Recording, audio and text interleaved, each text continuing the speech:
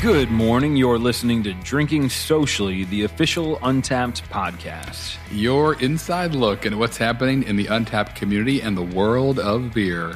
I'm John. It's the season of holidays, obligations, and winter warmers.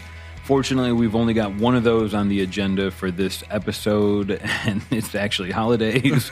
We're going to talk about beers. We're going to talk about the past. It's a great time to reflect on how we've gotten here to episode 65 of Drinking Socially, and some exciting new updates, including the year in beer. That's right, and I'm Harrison. Tonight will be full of beers of Christmas past and present, and beers of Christmas yet to come, or something like that. And for one, I'm excited to look back at our year in beer, kind of see what we've been up to. I imagine most of you who have been listening to Drinking Socially for the past season have a pretty good idea of a lot of them already, but it was fun going back. I found some kind of cool surprises, stuff I had earlier in the year that from breweries I now really like. So pumped to share that with you today. But first, Drinking Socially is released every other Wednesday morning and can be found at podcast.untappd.com. Or wherever you listen to podcasts. Exactly. Now, getting started on this episode, Harrison and I are fortunate is the word I'm going to use, in that we got together a group of 8 friends. Oh, yeah, right. There was a connection from a different part of the country. There was an exchange of money. Right. And it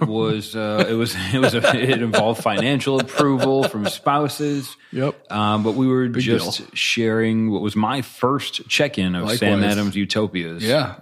Pretty wild stuff. That is so 2019's Utopia is a pretty wild beer. I think we counted 6 or 7 different barrels that had rested in before we got to try it. So crazy intense beer, but really cool way to prep us for the podcast. Absolutely. Very well prepped. The question I asked, for those of you that have had the beer, heard of the beer, never heard of it, it's sits around 28% ABV. It's technically a beer. Right. My question is, if anybody can answer this black and white for me, how is Sam Adams Utopias a beer? And Brandy, how are they different? But that was an amazing start. We had a little bit of Christmas celebrating here at the office, and now it's starting to kind of carry that on. Right. Harrison and I have some Christmas-themed beers. Yeah. The first one we're going to start with, hopefully everybody's had a chance at least most of us on the Eastern U.S. probably have seen this one. Harrison, can you kind of fill me in on the details here? Yeah, so beer number 1 today is Christmas Ale from Great Lakes Brewing Company out of Ohio. And style, it's classified as a winter ale. Comes in about 7.5% ABV. Notes on it: a holiday ale brewed with honey and spiced with fresh ginger and cinnamon. And I used to do a lot of work with Great Lakes when I was managing a bar and restaurant outside of Philadelphia. Did a lot of beer dinners with them and got to know their reps really well. And at one point, probably this must have been around 2011 or 2010 or maybe 2009, this beer in the month of December outsold Budweiser in the state of Ohio. And I don't know if it was just draft or overall or whatever. That's a pretty serious claim to be a seasonal beer that outsells the most well-known beer in the world in that Great Lakes home state of Ohio. But big deal, and people used to freak out about it and still do. And they have Christmas in July there at the brewery where they release like a limited batch of it just at the brew pub in the summer. But it's it may be kind of one of my first winter kind of beer memories as well, or kind of realizing that was a style or a sub-style or whatever you want to call it of beer. But it's one I've had a lot. I'm going to totally echo that. This beer sits for a seasonal at over 300,000 check-ins, about 7,000 so far this month. Nice. It holds for a 3.8 rating. It's 7.5 ABV. That's kind of the initial spec sheet on it. But I do, as all things, we always like to ask, what's your first beer memory, especially whether you're on the podcast or joining the Facebook group. it's really foggy. Right. That's a constant between, all of our stories. Yeah, it's but this one I remember the first time I had it. I remember when this came out, the Great Lakes rep coming to me and being like, "Hey, I got 50 of them. I got 50 sigils of this. Do you want one or not?" And I was one of my first experiences of being like, "Whoa, an allotted beer coming to me, an allocated beer." Here we go. Right, that's exactly right. Something that's hard to get, and again at the time it was a pretty big deal. So excited to go back here. This is good, man. 7.5. I snuck a sip in while Harrison was talking. I think what I grab onto the most is the ginger. Maybe it's because of the infusion episode we did last. Still in our noses. That the ginger takes away any of the cloyingness that comes with this beer and makes me looking forward to my next sip right away. Yep, I agree. Yeah, tons of ginger. And then as it warms, I'm kind of sitting here waiting for sip number 2, a little bit of cinnamon in the back. But yeah, it's not like overly sweet. It actually almost finishes a little dry, which is nice. But, one that, I like the ABV on it. It's not too boozy, but it's definitely not a sessionable beer. So a couple of these can warm you right up, and that's really what you're looking for this time of year. Yeah, I'm trying to think. I feel like I had a cask of this once with something crazy in it, like candy canes or something. Who knows? That could be pretty cool. But Christmas up any beer. Right, exactly. Just candy canes. Candy canes. This looking on Untapped, one thing I think is pretty. I mean, we're in North Carolina, which is, I suppose, we'll say 600 miles away from Great Lakes Brewery in Ohio and Cleveland. Yeah. This beer's on the shelf. There's probably 15 verified venues nearby that have it on their menu. So it should be, again, I think, hopefully pretty easy to come by. Yep. Honey comes in a little bit, that honey kind of starter right in the beginning. And they also just released their Blackout Stout, which I really enjoy looking at their brewery page on Untapped. But this is, on the brewery page, their top beer is Christmas Ale.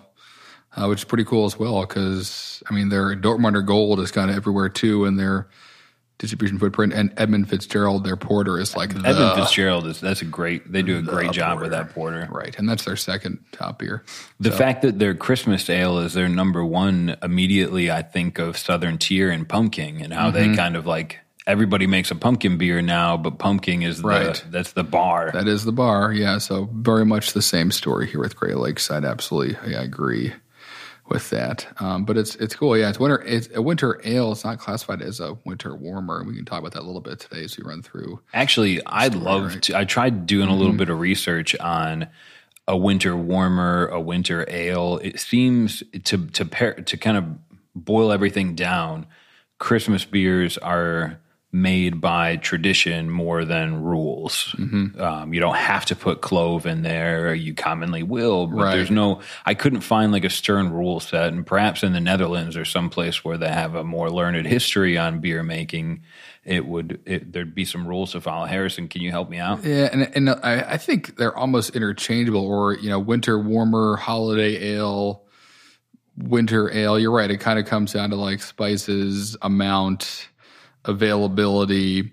I feel like, I could be wrong here. I'm trying to scratch my brain, but I feel like the winter warmer maybe has a more narrow definition where winter ale could almost be anything. It's like the umbrella term, if you will, that winter warmer falls under. But I've seen them used interchangeably certain places.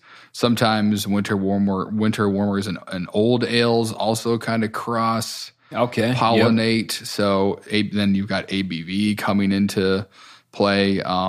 But yeah, it's and then also sometimes it's just kind of like a malt forward beer that's brewed in the winter months, and like that's what it was originally. And it doesn't need to have cloves, doesn't need to have anything in it. It's just kind of on the darker side, but not as dark as a stout. Like a big, I'm picturing like 200 years ago, like this really, really malty amber ale. Right, like an old ale. I drink for Christmas. Yeah, and it's basically just like an old ale in the winter. So, now you have more variety, but certainly the history of it kind of comes from essentially an old ale made for the winter months. It's not quite as dark as a stout, but definitely on the malty side of things. And the spices kind of, which we've talked about in other episodes, have always been part of kind of brewing traditions, hops being the one that everyone knows now, which is a flower, but, you know, it wasn't unheard to throw bay leaves and stuff like that into beers. But yeah, it's cool. I can't think of it off the top of my head now. I want to say it's in Texas. There's a big, well-known craft brewery that puts juniper in theirs, and that's a flavor that I'll chase. And I'm probably getting it wrong anyways. But it makes me feel better to hear you say that, like, a winter beer is essentially, if we look at it today, kind of a seasonal thing. It doesn't necessarily have to hit any certain adjunctual guideline. Right. Yeah, I think it more. Yeah. And then even, you could talk about Christmas beer being like a type of winter warmer that has more alcohol than a winter warmer does. But these are not hard and fast rules like you would find with Kolsch's or Lambics or things like that. Could we say the Sierra Nevada Celebration is a Christmas beer or a winter beer? I qualify it as that because I drink it during Christmas. But right. Again, like that old ale, I would call it a winter ale, sure. But at that point, what are you really saying about the beer? I think it's more useful to say it's a fresh hop IPA, but absolutely, if we're talking about a kind of stronger beer that's made to be enjoyed in the winter months, that is Celebration too. Again, how useful that is, who knows? But yeah, it seems like the winter warmer itself, winter ale, there's some consensus, but it seems to just be lots of variety is what you're going to find. Don't expect the same thing from one brewery's winter warmer or winter ale to the next, which is fun. I wish I was more researched in the history of Christmas and winter drinks. I'm going to try and touch on this subject with Harrison as we drink through, and Scandinavian glögg and Lithuanian kvass, which I probably don't say right. In Germany, there's a Chris Kinmarkt. I'm going to try that. If you're listening in Germany, please let me know how terrible I did. But I love the idea that Christmas is kind of celebrated almost worldwide as maybe the largest holiday we know in the world of Earth. Right. But you go different places and everybody does it a little bit differently, and it kind of touches on what I love about craft beer today. This beer here, differently than the next one we're about to drink for sure. Yeah. Both would be arguably Christmas themed. One thing I usually leave to Harrison because he always picks up on it right away, but this is amazingly clear. Yes, I know for a fact that Great Lakes has a centrifuge, which most big breweries do, which is basically a fancy way of spinning the beer while under pressure to kind of, right before you package it, to kick out any particulates at all. So their beers that need to be crystal clear, like the lagers they make, which they do the Dortmunder, and they do Elliott Ness and a couple other ones. And this beer are super clear. Their pales are a little more they have a little more haze in there, and their IPAs and stuff. But I think that's the case across the board. But this one, crystal clear, and it's that centrifuge doing a lot of work. I remember, again, I used to work with Great Lakes all the time. Like the day they got it, the rep came in to talk to me. He was super pumped about how like he was going to be able to. It was exciting for him because it just meant, more quality beers that would last longer, and he would be able to, kind of cover more ground or whatever. So, so centrifuge, that's what's happening here. And in addition to, this sitting, I don't think they lager this, but it doesn't need to be rushed to the bottling line like a lot of IPAs these days can be, in the interest of keeping that fresh hop character. This one you don't need to cut your cellar time down. But yeah, they have a big old centrifuge, which again a lot of breweries do. That almost makes me want to ask. I know it's 7.5. It's in a glass bottle. This isn't a beer that I would want to age, right? but the new and older John has decided that I don't want to age my one-off beers anymore. I want to age beers that I can get every year and compare how they've changed. This would be one I'd be really interested to hear if someone has one laying over from last year. I tried to look through on Untapped, but I couldn't get past December 5th. Just about, I think I probably have about 30 friends that have checked this beer in recently. Right. So, I mean, that's really cool to see. I just haven't been able to find anyone that's bragging about last year's. Right. And you could, I mean, it's not crazy. Like the spices would last, but it's not crazy spicy. I think it's probably better enjoyed fresh, but you can always try. And I mean, it's not bottle conditioned, so it may not change that much, but that's the whole point of that centrifuge is like that, stuff lasts longer, stays fresher longer because you don't have those weird kind of nucleation points of particulate stuff sitting in the beers that can create oxidation and oxidize the beer and off flavor and stuff like that. So yeah, interesting. I don't know. I have not done it with this beer, but you could. It's kind of right around that range where usually like 8 and above, you're okay for a year. Wouldn't do it with an IPA. That's a whole other conversation about what to age and not. We keep talking about. We'll talk about one day, but we will talk about it one day. We definitely tease at it. I kind of led you down a path there, Harrison. We had mention in the Facebook group, and we get a lot of people posting in the Facebook group, which is my favorite thing about it. Just to hear, what are you doing with the beer that you're drinking? How do you use Untapped? How do you celebrate? The one that caught my eye, I'm trying to scroll through the feed and find it here, but there was someone in the group that was talking about a good beer to age and kind of celebrate with their significant other. Right. Like, what could I buy a case of? And every couple of anniversaries, we crack one open. I think the suggestion that it was a personal win for me. Somebody suggested make a mead or get a mead because that you can sit on for an incredibly long time. My wife and I bought everything we needed to make a mead, and over a year just spread that honey onto other things. We never got it into bottles, but I loved the idea. The question I'm trying to ask is, off the top of your head, are there any beers or styles you could think of that might be able to survive well kept for 5 years so that you could, kind of have that tradition with the person that lends you room for cellaring beers? Right, exactly right. To pay your rent for the cellar that should be a closet full of something more useful or whatever. Yeah, that's a good question.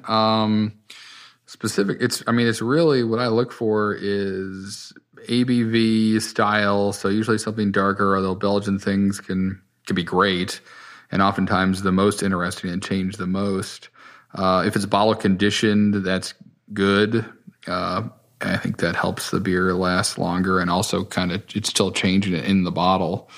So that will definitely also change how it tastes over months, years. 5 years is a while. I don't know. Like let me see. I will have the chance to try a 5-year-old KBS this year from 2015, and 2020 it'll be 5 years. So that'll probably be, well, let me think about that. You should bring that in. We should. I want to share. We should. You're right, John. Sold. And I'm trying to think. I've been to, fancy, beer bars and had stuff from the cellar from the early 2000s, and most of it's Belgian stuff, Cantillon things and Fatome and stuff like that. And a lot of it's really cool. But at that point, you are like just the cork and cage stuff. You're rolling the dice like you would with wine, where maybe it's corked or not, or each bottle's going to be different. It could be bottled next to each other, and one could be good and one could be bad. Or if you have it in a hot place, cold place, there's so many variables. So that also comes into it. It's like, where do you keep it for 5 years so it doesn't get messed up? Somewhere dark, away from light, that's not going to get too warm. But if you're looking for the safest one, probably just a big old stout. The boozier, the better. And see what that does over time. I wouldn't do one with tons of adjuncts in it But those are so, most of them relatively so new. You really don't know what one would taste like 5 years after it's been bottled, because a lot of them have only come around in the past couple of years that have adjuncts in them. So it's a good question. I don't have enough data to answer it, but when I think about it, and what I have in my cellar are just big old stouts that I hopefully one day will drink, and a couple of big old Belgian beers too. Too big for me to drink alone. Right, I can't. So I'm looking at it and I'm like, nah, that's not. I can't do that tonight. I have things to do tomorrow. It was Maribeth made the post in Drinking Socially. If you keep an amazing cellar, if you're listening to this and you're like, oh my gosh, I've got the perfect beer, join the group, share your recommendations. I thought it was an amazing post. I mean, you're building a tradition along with marriage, which should be a tradition there too. And I think it'd be cool if you can find, I mean, nowadays, just find some beer that your favorite local brewery releases once a year, or a regional brewery that releases a seasonal around the time you got married, and get it every year and make that be like a thing you do as opposed to cellaring something. Or if it's like an imperial stout they release every year, get 2 bottles each year, and then each year drink a vertical of it, or something like that. Where go to Dark Lord Day every year. Have that. Get married at Dark Lord Day. There you go. I'm sure it's happened. I'm sure it's been done. If not, Harrison is online certified. That's right. I am. Yep. You fly me to you and get the beers, and I'll do the singing and the dancing. Getting through this Christmas beer, we've got one next that is equally Christmas beer. I think in my head, it's a Christmas beer if it reminds me of a cookie. Yeah. Right. And I can't think of one that would remind you of a cookie more than this one from the famed Hardywood out of Virginia. I think the claim is that they're the first or second craft brewery that's set up in Virginia, or at least in Richmond. Right. Awesome. So they've got a few spots. They've opened up a brewery that's focusing on kind of health-minded beers. I always want to call it Sun Pop Brewery, and I almost always get it wrong. Oh, I think I know what you're talking about. I think we mentioned it in a few episodes ago. But I mean, these guys they make some incredible beers. The story about this one is I'm met a guy who owned a bar. He was from Virginia. As soon as he said that, I said, hey, what do you know about Hardywood? It's around Christmas time. This beer comes out. Do you think when you're up there, you could score one and bring it back for me or anything? And it's been about 3 years, and still randomly when I see him around town, I just happened to see him a couple of days ago, and he said, hold on, I got a couple in my truck. So thank you, Wes. You're an awesome dude. Harrison will kind of roll us through the specs on Hardywood's gingerbread. If you've got it in front of you, I do. This one's got a little bit more of a story and a little bit rip, man. Let her go. Right, and this is the original. I think there's some variants of this, right? Different kind of. Yep, I've seen it barrel aged. I think there's a few different ones that they do. Cool. So it's brewed with baby ginger from the Castle Monte, I hope I'm saying that right, farm, wildflower honey from the Bearer Farms. It's kind of, as in their words, capturing the terroir of Central Virginia, rich, creamy libation, velvety mouthfeel, kind of flavors of milk, chocolate, vanilla, some honeycomb, cinnamon, ginger, of course, popping through there. And it's one I've actually never had, so I'm excited to check it out. And apparently there's also some Madagascar bourbon vanilla beans and Vietnamese cinnamon in here too. So there's a lot going on, but it's classified as on the bottle itself, imperial milk stout with cinnamon, vanilla, and fresh local ginger and honey. So those are all things I like, and I love gingerbread cookies and houses. And all cookies, as I've learned. Sure, yeah. I really can't. This is a tough time of year for me. I mean, it's great, but I end up feeling horrible every day because of the amount of cookies I consume. So this beer will be just another liquid version of that. And I'll be happy for a while, I hope. But it's, and they even say, we talk about celery, and they say, enjoy it fresh, cellar it for later. You do you. But I'm pumped about it because I've heard about it a lot. It's a beer you hear about living in the Southeast U.S. and but I've never had the chance to get it. I don't think it leaves Virginia to Hardywood, at least in official distribution.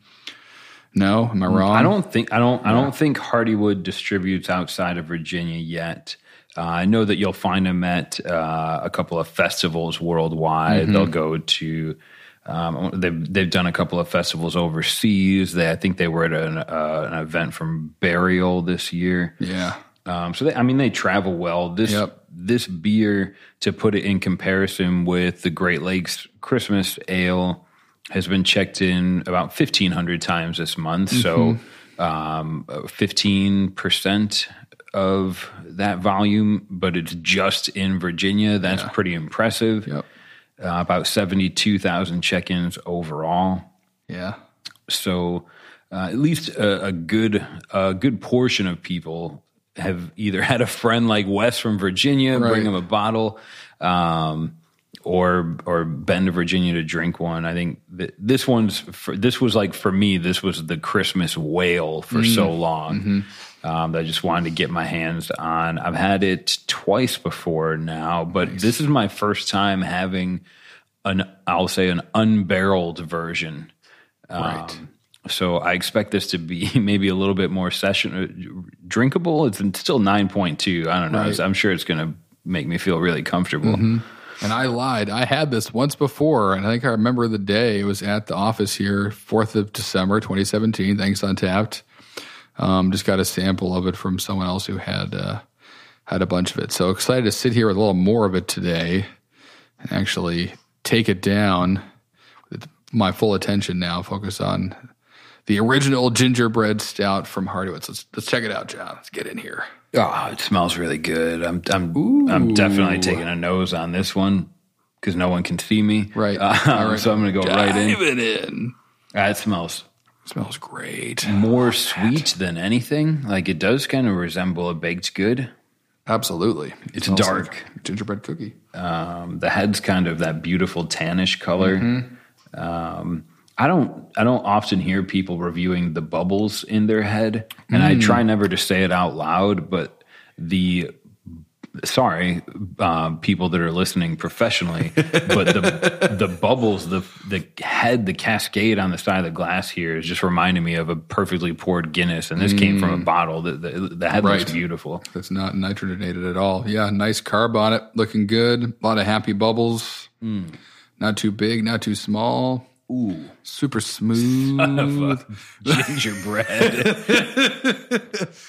This is one of those beers where you start having it. Maybe you're about to go to bed. You open this up and you're like, "No, we're going to watch Die Hard 2 now. We're just going to keep going. One is not enough. There's another one that's also in the holiday season." So that was. This is what this time of year is for. These kind of beers, cold out. Give me something big and dark and with a ton of flavor, and let me enjoy it and sip on it for a while.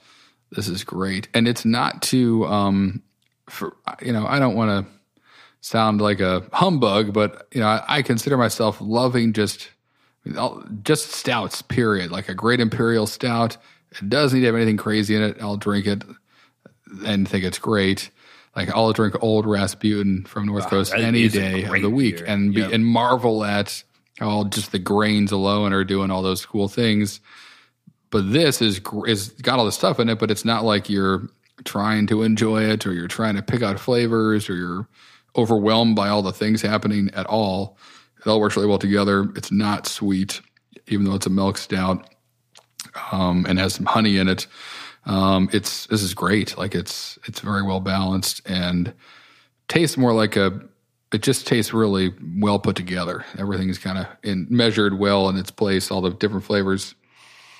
Yeah, I mean, this tastes like me wearing an uncomfortable sweater, sitting on a couch with too many people, sweating, watching Home Alone, right? Maybe playing Scrabble or something like that. But I mean, this beer is like the shining light in a snowstorm that I just latch on to. Right, it's comfortable. It tastes comfortable and welcoming. Right. This to me tastes like me standing up in that room where I'm wearing the sweater and sweating and saying, "I'm going to check on the ham," and just going out to the deck for an hour and a half and drinking this by myself.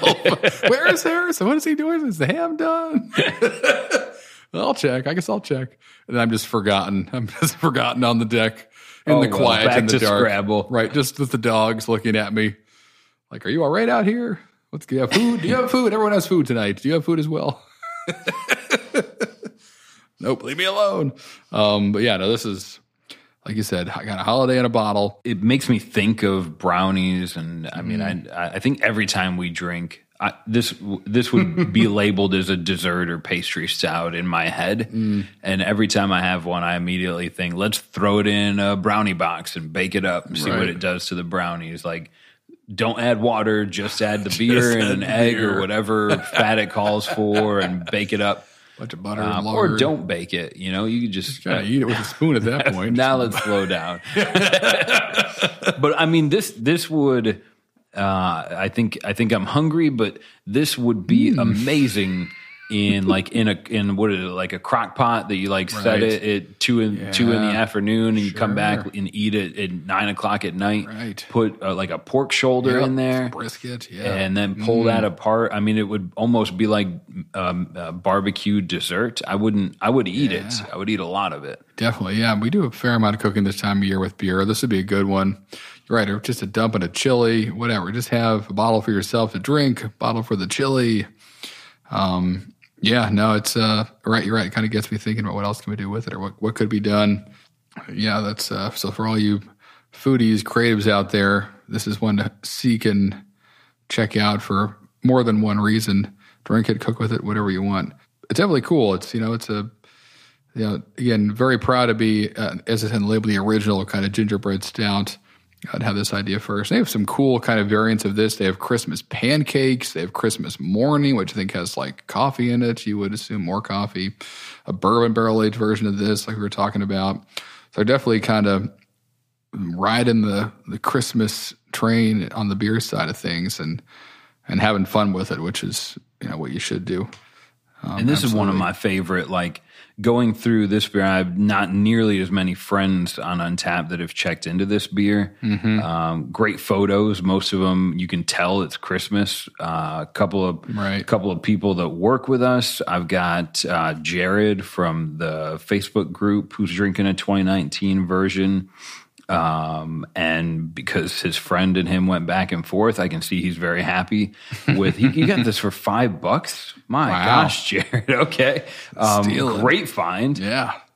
A couple other people, Christmas cookie in a glass, one of my favorite Christmas beers. Dan A., thin but strong ABV, milky stout, subtle cinnamon, more present honey and ginger. That's a type of review that I leave like knowing I'm going to come back to this beer next year and I'm going to compare what were the standouts. And then my favorite review actually comes from, I think this was like in April or May. Nice. But my favorite Untappd, Velociraptor K. So Velociraptor checked into this and says, very good beer, even better with a shot of macadamia nut liquor in it. Oh, I mean, that's like you take, what is it, like a Jaeger bomb? Yeah. And then just go ahead and put it through 8 years of college, give it a well-paying job. That's and here we are. They made it out.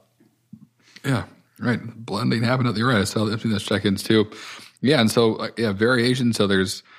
So Christmas morning is is this beer. It's just gingerbread stout, but with Brazilian and Sumatran coffee beans. Christmas pancakes is this stout re-fermented with maple syrup, which is pretty cool. They have bourbon GBS, the gingerbread stout, and then Kentucky Christmas morning, which is Christmas morning aged in bourbon barrels. Wow. So there's this beer itself. I mean, that I think I've just put a destination on my beer map of going to Hardywood Park this time of year and trying a flight of all of those. Yep. And you look at a lot of the pictures, and that's what it is people at the brewery or in their locations with just flight glasses in front of them and all these things happening at once, which would be a heck of a night. This would be amazing to go from variant to variant. I mean, absolutely. Sitting on it for a year, I'd like to see how much it smooths out. But if you could get me Kentucky morning and Christmas pancakes and be able to try all those in one sitting. I mean, yeah, wow. Good goal to have. We'll see. There we go. It's getting close to time to set goals. We're close to New Year's. That's right. Good. One pre-redactation. That's a word I just made up. But Hardywood's subsidiary brewery is Sun Crush. Sun Crush, right? I saw that. Say something. I kind of phrase it as like an athletic-minded brewery. I think of like the beers I want to drink in the summer. They make a ginger lime version that's on my wish list. It's brewed with green tea that sounds like a lawn mowing beer, or maybe just a wait to mow the lawn tomorrow, but drink it today beer.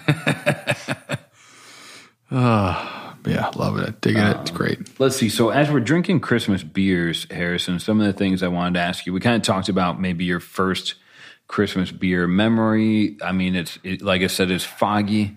Yeah. Do you have a best Christmas beer memory, whether it's just you drinking a beer during Christmas or a time where someone introduced you to Sam Smith's Winter Welcome? And the Great Lakes one, as I said, I mean, I remember the first time I had that, and that was cool because I was kind of starting out in the beer world and had like this good relationship with the brewery that was very sought after, and got some limited stuff from them and could hype up about regulars and people in the area about it, and they could come on in and drink it. And so that was a cool kind of memory for me to be a part of other people discovering that beer, that style of beer.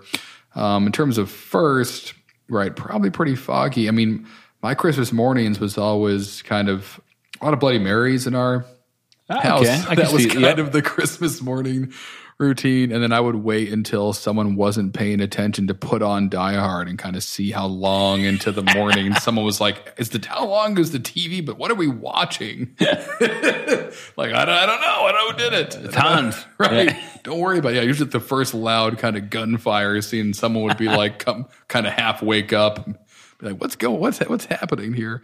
So yeah, a lot of Bloody Marys in our house. More recent years, it's kind of like, I mean, that's one of my favorite things to do is to when the house is quiet and the kids are asleep and I've got kind of the room to myself, maybe throw a fire in the fireplace, maybe, put the Christmas tree set up, and I put on something like, White Christmas with Bing Crosby and Danny Kaye, or some kind of classic It's a Wonderful Life with Jimmy Stewart, and drink whatever. Like at that point, I almost don't even, have a tradition there on the beer side. It's more of kind of just looking back to a simpler time and sitting there in the quiet of a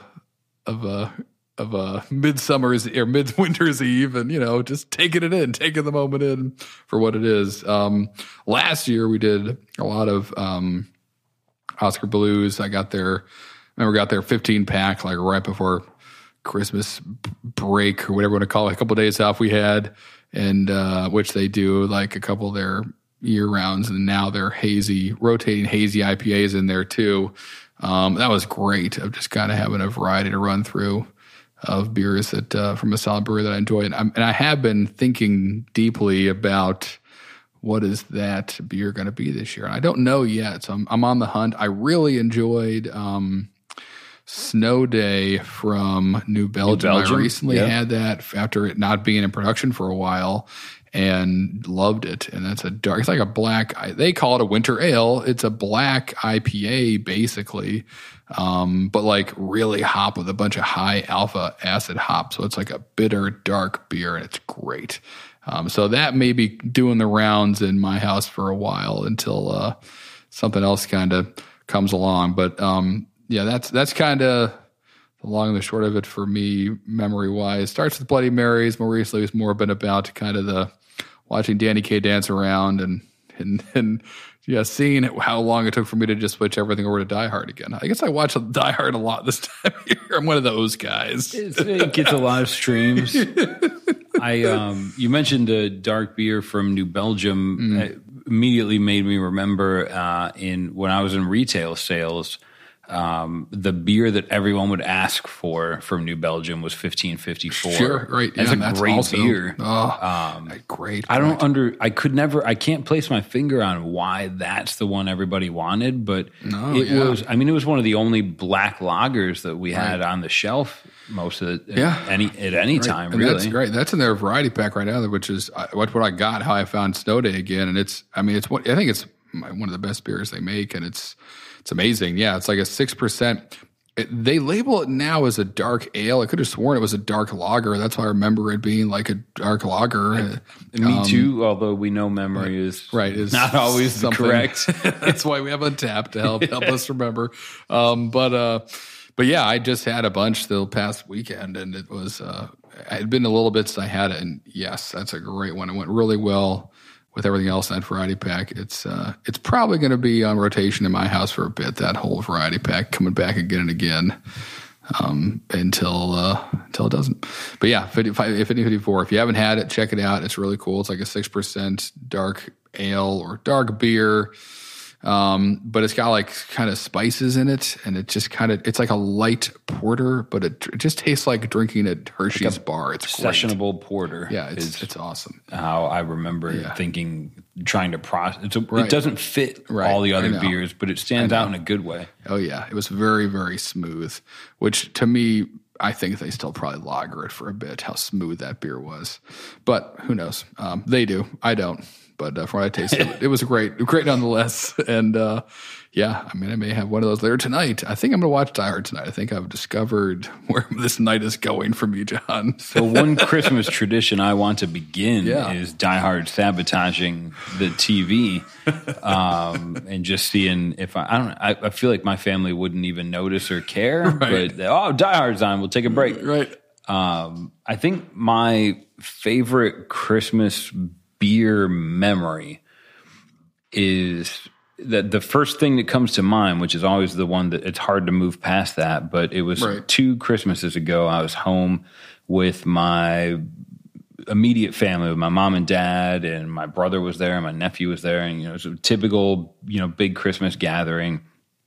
Italian family, 40 different main courses and a bunch of cheese on the table and everything. It was amazing. But I remember my mom's never, occasionally she'll drink some wine, but she's never. So I remember that was like when I Can't Believe It's Not Your Father's Root Beer had happened. Sure. And there was an orange soda version. And that was like the first year that hard seltzers, I remember. It wasn't like the Mike's Lemonades of the world, but it was like a proper hard seltzer. Maybe it wasn't a White Claw, but I went to the store and I grabbed all those things thinking one of these, like, my mom's going to love. Right. The root beer was neat, but the bottle was sitting on the counter half drank for about an hour. Right. And then I didn't want to introduce the soda ones, so I jumped to the seltzer one. And maybe it was serendipitous. I had also been trying to teach my mother about, like, LaCroix and bubbly waters and stuff, and how they're pretty good, and that's my jam. Right. So she might have thought I was introducing her to a bubbly water. Right. But I gave her a hard seltzer, and it clicked. It was the best Christmas ever. Right. We were playing card games and yelling, and it was so much fun because my mom might have accidentally got drunk on seltzers because I forgot to tell her they were alcoholic.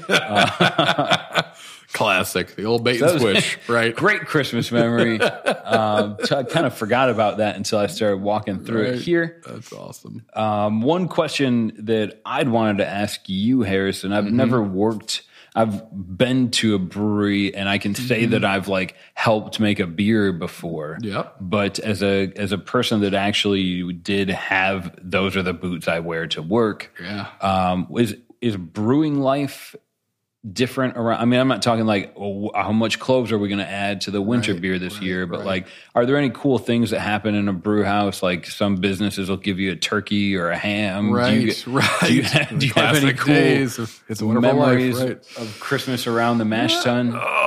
It was all those things, a lot of heavy metal Christmas music being played. And because you have to remember, you get in there early in the morning, you kind of got to wake yourself up and go from like being half asleep in your car to like, mashing 1,000 pounds of grain, and it's, it's going from cold to sweaty in, a minute. So being motivated and pumped up was kind of always the goal as soon as you got in to kind of get your day going. But a lot of heavy metal tunes, a lot of Christmas trees set up, goofy sweaters. We had a really killer kind of, you'd say, Christmas party or series of Christmas parties that we would do, either for in the tap room or for just us. Personally, I'm pretty sure one of the years we kind of had like a round robin homebrew competition where you, as brewers, could homebrew a beer, and internally we would all taste the beers we all made and kind of vote through a bracket system, the best one. And we had, decided that whoever beer we liked the most, we'd then make as a beer to serve to everyone else on the brewery, make a big batch of it. And that finals, I believe, ended around Christmas time of this is it. And which is pretty cool. And I didn't end up winning the competition, but the person's beer who won, I was on the brew ship for the day that we brewed that beer, which is pretty cool. And that beer went on to win a medal in the Great American Beer Festival. It was one of the last things I did was make that beer, which again was not my recipe, but it was just landed on my day, and got to make it, which was pretty neat. So not exactly Christmas related, but I'm I find a way to toot my own horn. But sneakily. What I love about that story is effectively it's a really well-practiced home brewer making a beer that gets scaled up and eventually appreciated so much it wins a medal at the GABF. That's an awesome story. I think Ballast Point comes to mind, or Sam Adams Long Shot. But there's a couple breweries that'll do things like that where there's a homebrew competition and this professional brewery will brew your beer. The Pro-Am. Well, Pro-Ams that's a whole category in the Great American Beer Festival, is the Pro-Am standing for professional amateur hybrid, and you can enter a beer that you brew with a home brewer, and that's its own category. And for many festivals. Now this one won. This one was just the home brewed beers were just the brewers brewing on their own time. So it was all internal. It was just us making up recipes. So it wasn't like a customer or someone in the tap room doing it. So we didn't qualify for the Pro-Am, but qualified for the category of smoked. I think it was just smoked beer. I gotta look at the medal or whatever. But yes, ended right around Christmas. I think it might have been. Even culminated at one of the Christmas parties, maybe with that kind of final bottle share day, and so that's one of my fondest memories of just that leading up to it and knowing what happened around the holidays.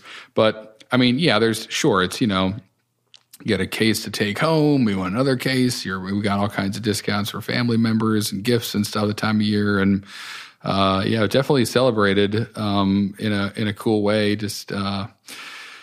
Oh man, there were all kinds of. That's right. I remember more stories now. Yes, it was a very fun PG-rated time. With that, let's take a break. We'll get to our sponsor and come back with an update about Untappd and the year in beer, which I'm really excited to break down.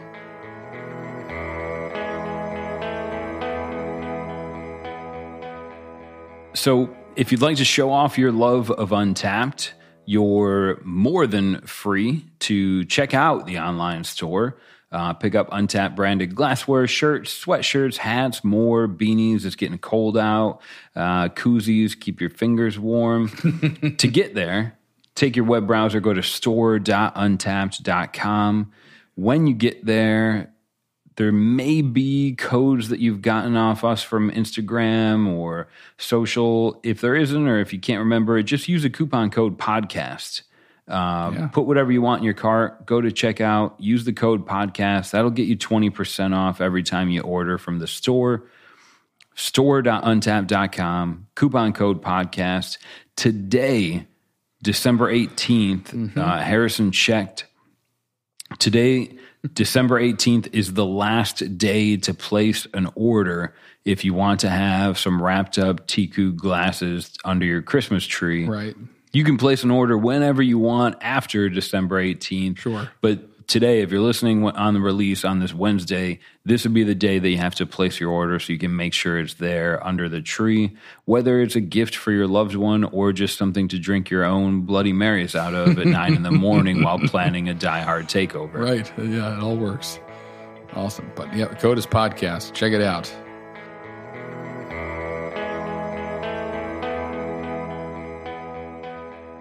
Okay, so Untapped consumer update this week. We actually have a couple of things to talk about. There's a nice update that went out on Monday, I believe.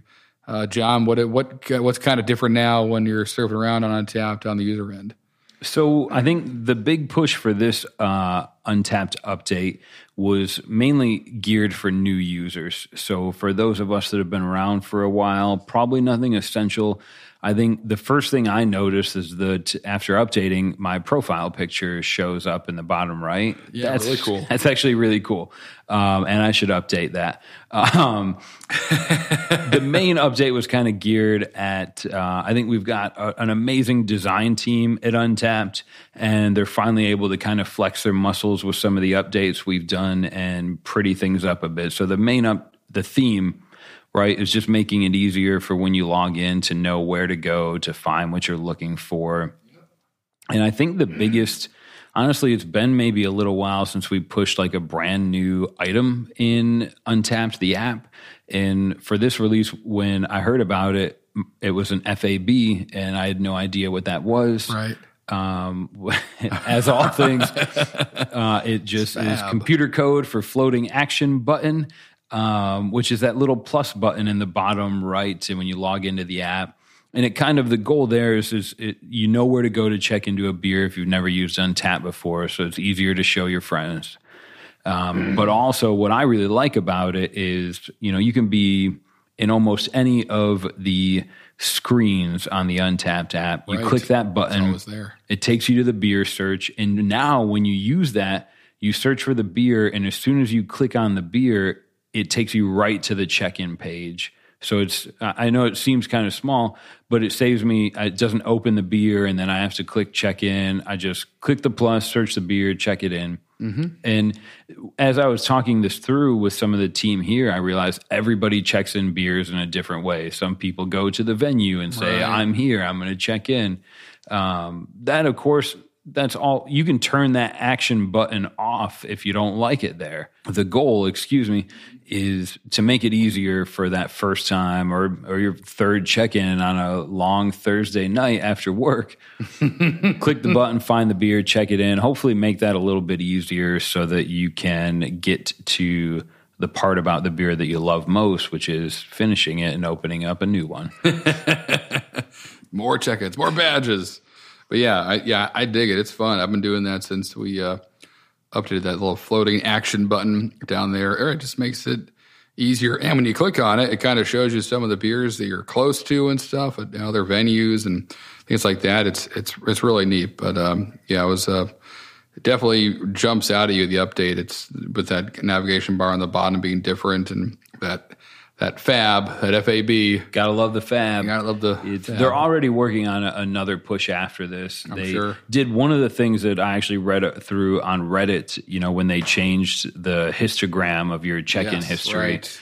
I mean, that was, I think I saw people talk about it on Facebook and Insta and on Reddit, and it was awesome to hear the team say like, all right, we're going to roll this back. We want to try and figure out something that works with that still. It's one of the things that I always love about Untapped is that it's the people that use the app that always come first. Yeah, and truly. I mean, you can't make everyone happy. You'll never be able to check into a vodka tonic Bloody Mary on Christmas morning, or maybe not ever, maybe not soon. Right. But it's really cool to hear how seriously they take that type of feedback, and hopefully that's well received. You can check in easier. The app looks cool. It shows your picture off. And if you check in at a location with a digital board and that picture pops up, looking good. There's a little preview to make sure your hair's done right, or Harrison, your mustache is combed properly.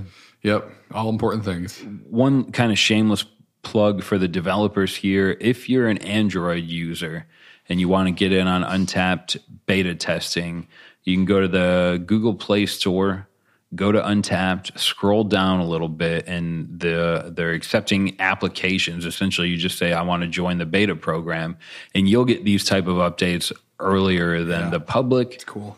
They're not 100% fleshed out, but it was really neat to see some people that were trying that button out even before the release and getting feedback about where it should be and stuff like that. So the thing that I think we're most excited about, it's Wednesday, December 18th. Yes. If all goes well, this is Untappd's release of your Year in Beer 2019. Heyo. And Harrison and I pulled some of our stats to share with you. Excited to hear about your own.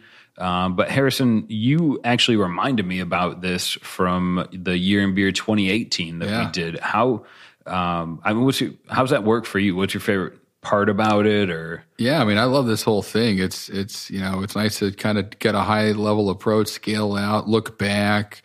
I mean, that's really, again, the genesis of Untappd. Not just it was one of the kind of goals for Greg and Tim was to have this kind of really cool beer journal. And it's nice to kind of take a moment and look back at what you've done the past year, remember things you'd forgotten you'd enjoyed so much, or places you went, or people you hung out with, and bottle shares you did.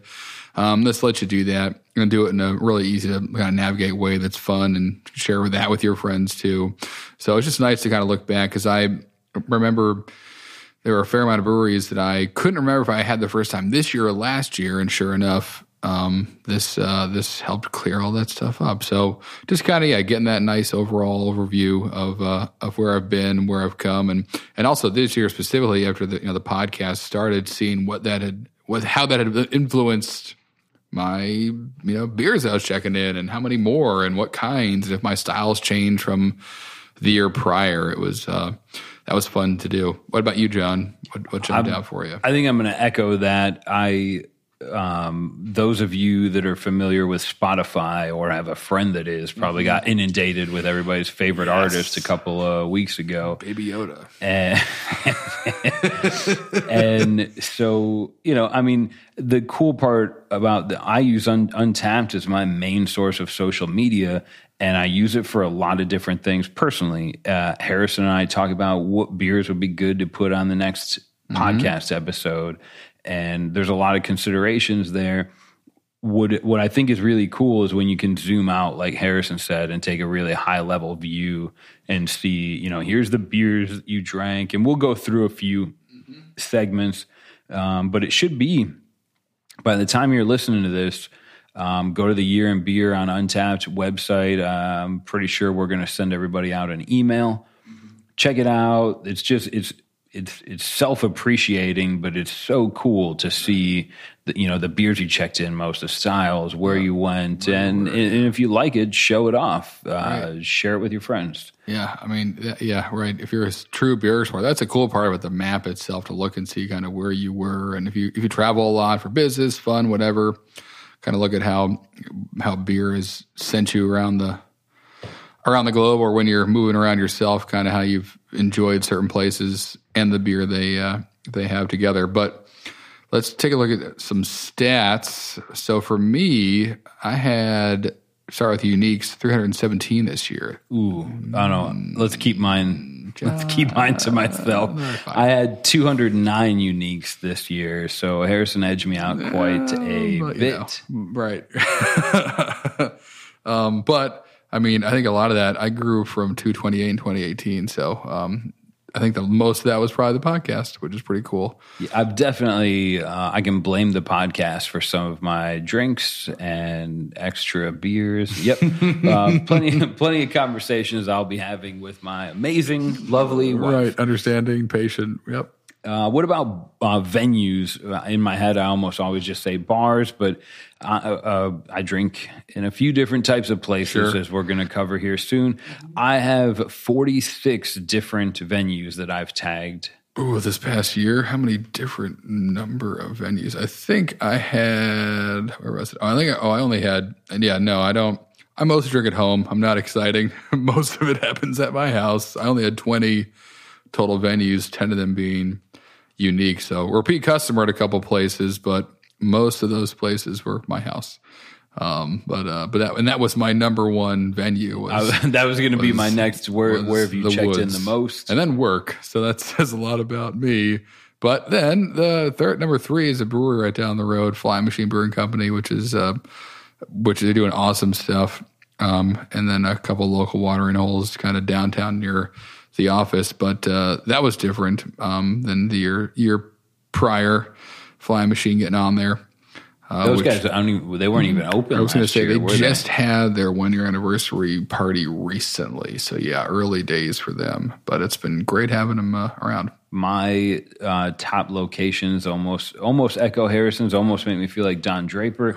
The top location was work at Untapped. Probably the podcast lent a little bit to that. The second location is Pound or Pomerania. I have a lot of Pomeranian dogs. That's the name of my house.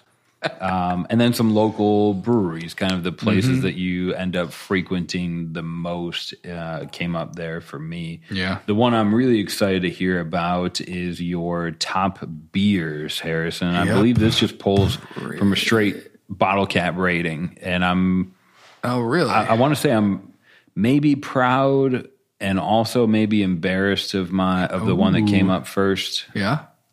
For me, I went to the beach with my dad and my father-in-law. They're not super craft beer guys, but we all spent 3 days at the beach together before summer got really busy.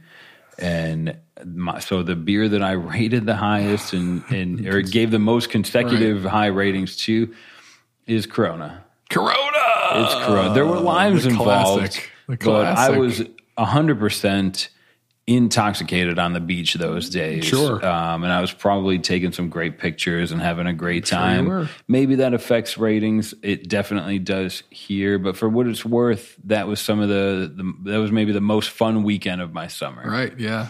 And mine is top beer was Bell's Two Hearted for like the second year in a row. But I could probably guess it's been like the, 6th year in a row or whatever. That beer is always it's always just a few beers away for me. It's probably my Desert Island beer. If not that, my second beer of Sierra Nevada's Pale Ale would probably be right behind it in terms of Desert Island desirability, which really should be, some kind of like a low ABV coconut water beer if we're really thinking about what a desert island is. Something from Sun Crush or something. Right, exactly. But nah, it's all right. It's all right. You're on a desert island. Right. Make the best of it. I'm not going to get found. I'm just going to enjoy myself. He already looks like Tom Hanks after Castaway. I feel like Tom Hanks after Castaway internally. My second beer I'm really proud of, I'm actually feeling like all is right with the world and none of this matters, from Burial that we drank on the podcast. I feel like the only reason Corona edged it out is because I didn't drink that many times, but could be. That beer was life-changing. There's yes, it was. Lights On from Treehouse made the list. Treehouse gets a lot of celebration, and it turns out they lived up to it. Mm-hmm. But I'm really happy. Number 4 on my list is a collaboration between a couple of North Carolina local breweries called Secret Lovers, which is a fun name. Beer. And that beer turned out, I think it was a triple IPA. Triple IPA. And little known drinking socially fact, before we did a real first podcast and a kind of our testing podcast, which will probably never see the light of day, we drank Secret Lovers. That's the first version. Right. Yeah. The first version of it. Yeah. My 4 and 5 are Papa Chulo from Commonwealth, which is an amazing. Commonwealth is amazing. I think my breweries of the year, which we're going to talk about in a minute, our Hop Fly, which was number 5 for me, or 4 rather, was Table Banger, which is their New England Pale Ale from Hop Fly, and then Commonwealth. So those two breweries, Commonwealth in Virginia Beach and Hop Fly in, I think, Rocky Mount, North Carolina. They're Rock Hill. They're both doing just impressive stuff. Everything I've had from them has really been, it's been exciting, and in new ways, meaning they've kind of taken, if you can believe it or not, a New England style IPA and made it interesting and different and kind of exciting again, which I think is a pretty cool thing to do to stand out in that category. So both of them have in their own right. So pumped that it showed up on my list because I definitely, when thinking it back to this year, was like, I wonder where they're going to land, what Commonwealths really jumped out to me. I'm trying to think back and don't need to. Untapped's got me covered. Really nice to look at a pretty chart. That's right. Yeah, exactly right. Look how organized my beer drinking is.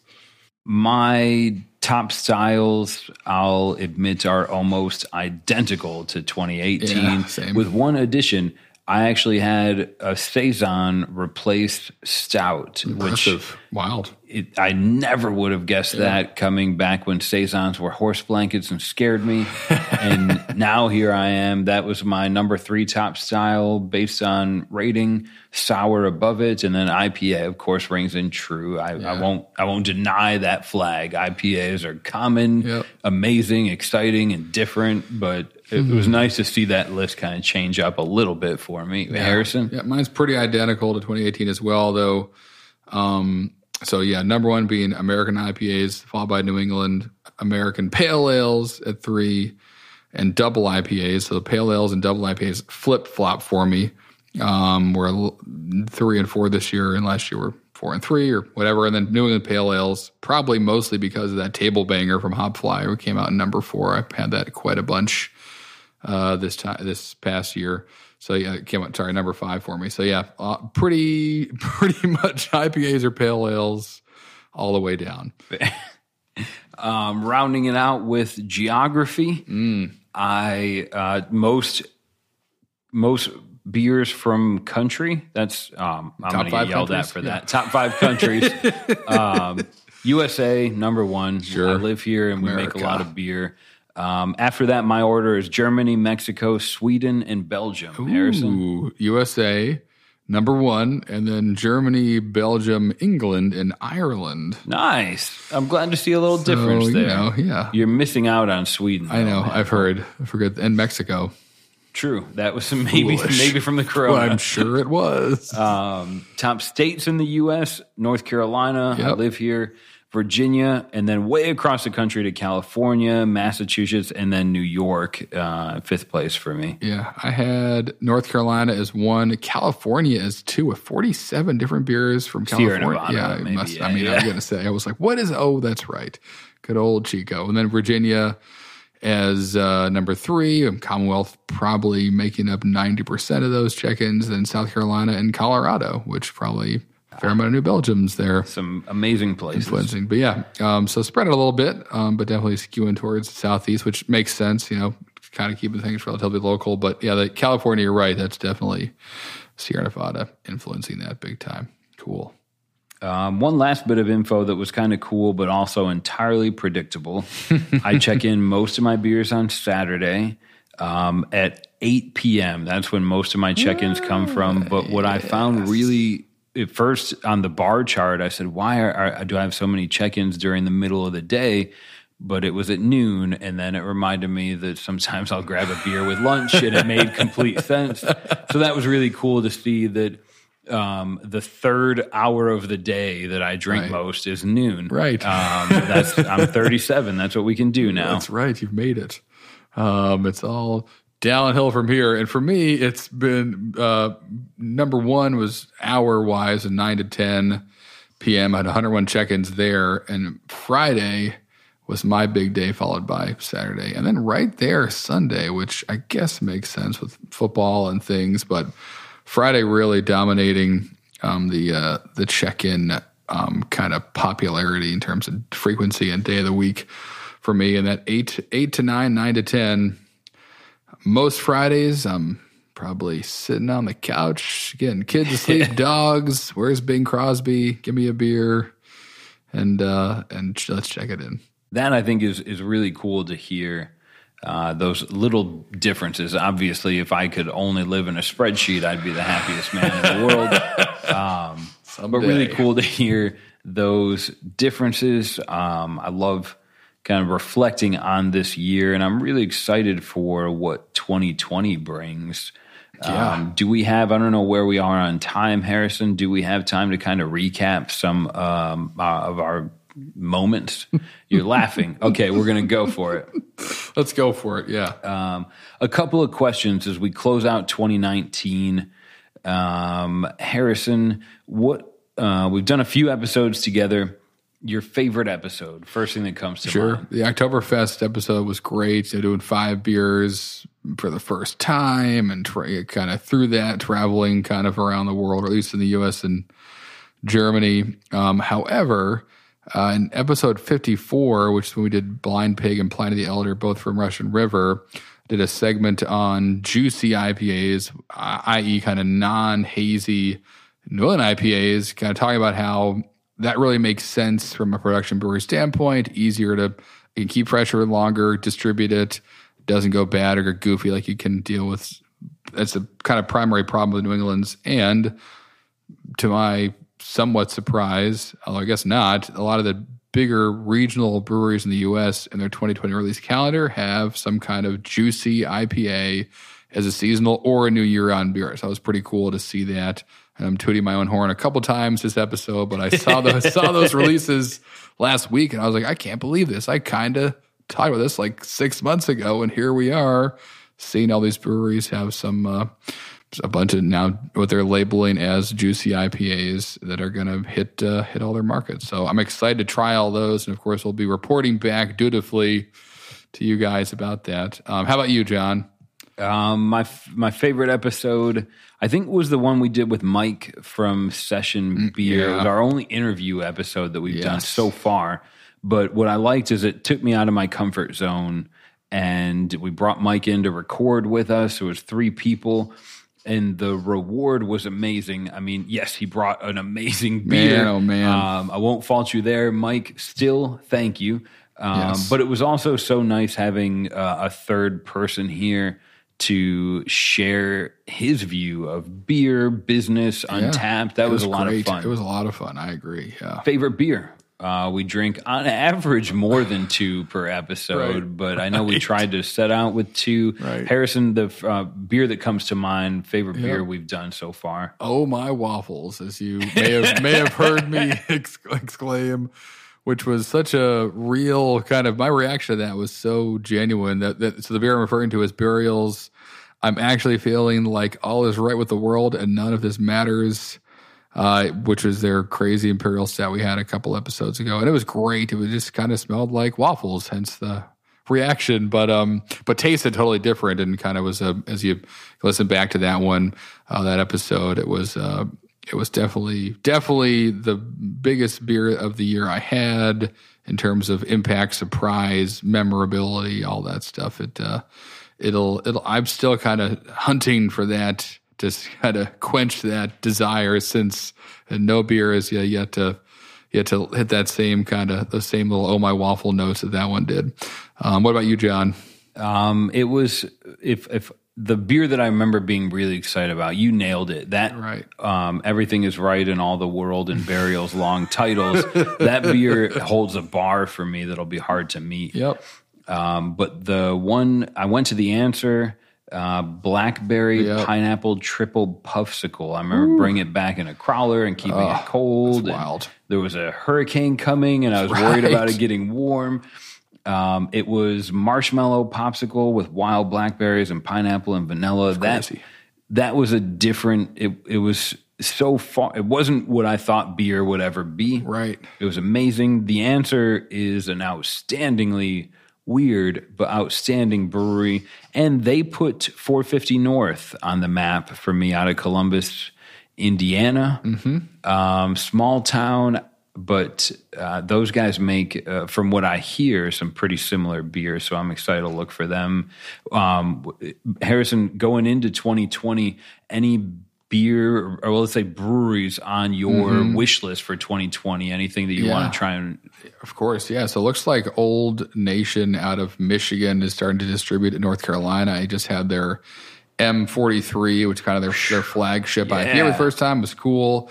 I've seen a couple other things from them kind of coming into some local bottle shops and bars. So that's going to be kind of goal of early 2020 is getting my hands on all that and seeing what it's all about. Because I hear about it, talk about it, see it all the time on Untapped, and have yet to be able to get my hands on some. And now it seems to be here. So looking forward to checking that out. And a brewery that I've enjoyed before a bunch, but it sounds like they're also coming down North Carolina way is Night Shift out of Everett, Massachusetts. And I've had very familiar. Right, had a lot of their beer before. Actually, one of the breweries I worked at, the owner of that brewery went to high school with one of the founders of Night Shift, so we had a nice little pipeline there of fresh Night Shift beers all the time, but it's been years since I've had it, so I'm excited that it's also kind of making its way to being down here more regularly because they do some really good stuff, and kind of just pumped that they're doing well and making moves where they can be in the Southeast, being up in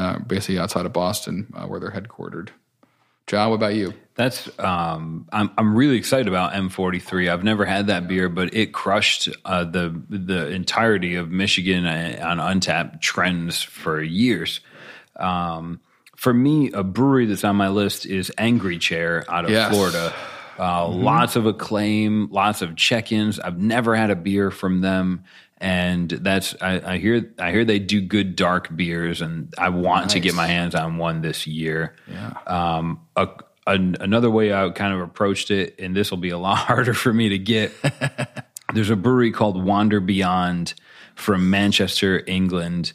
And I talked to a man named Simon 4 years ago or ish, when I first started working at Untappd.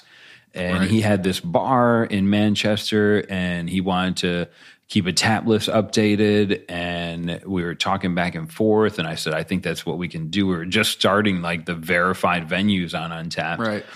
And Simon's awesome. He still manages the Knot. He had just, when I first met him, had just done a bottle share and was telling me about all these amazing beers. And we both hit it off right away. Yeah. Later, the Knot kind of is, we'll say, sisters or partners with Wander Beyond, the brewery. And I think they're like in the top 5 rated breweries on Untappd in England. Mm-hmm. I don't think they distribute very far. I don't know how I'm going to get my hands on them, but I would love to grab some Wander Beyond beer in 2020. That sounds awesome. What about, okay, let's close it up, Harrison. Favorite, do you have, we'll keep it generic and vague as we often do, favorite moment from 2019 on Drinking Socially? I think for me, it was our first episode, both recording and then kind of going through the editing process with Chris, our awesome editor and kind of digital wizard, and then kind of getting it out there into the world. It was like kind of a long road up until that point, and kind of finally getting there and making that episode and seeing it happen, and then seeing people listen to it and the feedback that came from it. That was wild because a lot had to happen to get to the point where we were actually sitting in a room together recording these episodes, but we did it. And that was wild. So yeah, that'll definitely be not even this favorite moment of this year, but favorite moment of the past while. I'm sure as we keep doing this, we'll keep looking back at that and remember it fondly as being this starting line, the finish line that was also a starting line to where we are today. John, what about you? That's poetic. And it takes me back to nervously trying to document every word I was going to say, which is not what we do today. For me, it was, we did, I guess we'll call it an Instagram challenge, where we had $25 store credit. And it's selfish, I think, of me to say that I loved reading that, but there were so many, I think there was like 40 posts on Instagram, people tagging friends and talking about the podcast. And it's so nice to hear that that you guys listening to it hear what you enjoy, and whether it's good or bad. It's nice hearing. I mean, I have fun doing this with Harrison, but ultimately, as we look forward to 2020, I think it's really important that we do this with you in mind, and hopefully bring you content that you're excited about. That for me, reading those posts was the most exciting moment of the podcast for 2019. For sure. Awesome. Cool. We're going to sign off for 2019 and season 2. Harrison and I are going to be joining you promptly in 2020 on New Year's Day, January 1st. We're going to launch season 3 it's not going to be a big change like Lost, but we've got to we're going to try and get more interview content set up for you. Yep. We got a couple, maybe one cool thing in the works. Hopefully, Untapped related. Oh yeah, season 3 is going to be crazy. It's going to be awesome. It's been an honor and a privilege recording and taking your feedback for what we came into season 2 here for Drinking Socially, and I'm very excited for where we go next year. As am I, Tom. It's been a fun journey so far, but really just beginning. 2020 is going to be the year of Drinking Socially. That's what I'm seeing in my crystal ball. That is just the reflection in this gingerbread stout bottle. Other than that, show notes will be available at podcast.untapped.com. If you have any questions or feedback, or if you want to tag us and share your year in beer, connect with Untapped on Twitter, Facebook, or Instagram, or connect directly with Harrison and I at facebook.com/drinkingsocially, or look for Drinking Socially on YouTube. Yes, definitely do that. And other than that, we'll see you in 2 weeks. Cheers. Cheers.